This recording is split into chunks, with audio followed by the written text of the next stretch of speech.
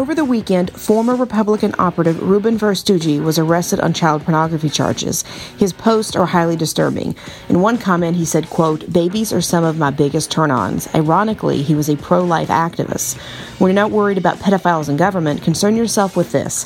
Iran is warning it might start producing nuclear weapons. Intelligence Minister Mahmoud Alavi venting his frustrations at the Biden administration abandoning their campaign promise to rejoin the JCPOA nuclear deal. Alavi said that it will produce nuclear weapons if they are backed, quote, into a corner, and that it will, quote, be the fault of those who have pushed Iran. The threat of nuclear war is not the only sign of the apocalypse. A massive dust storm is blanketing parts of Europe. The Saharan desert dust is significantly impacting the environment, health, and power generation.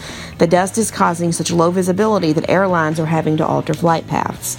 Meanwhile, Capitol Hill is dealing with their own storm. Former White House Chief of Staff Mark Meadows pushing back against the narrative that President Trump incited a riot.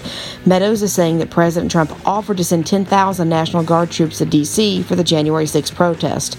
However, his offer was refused every time.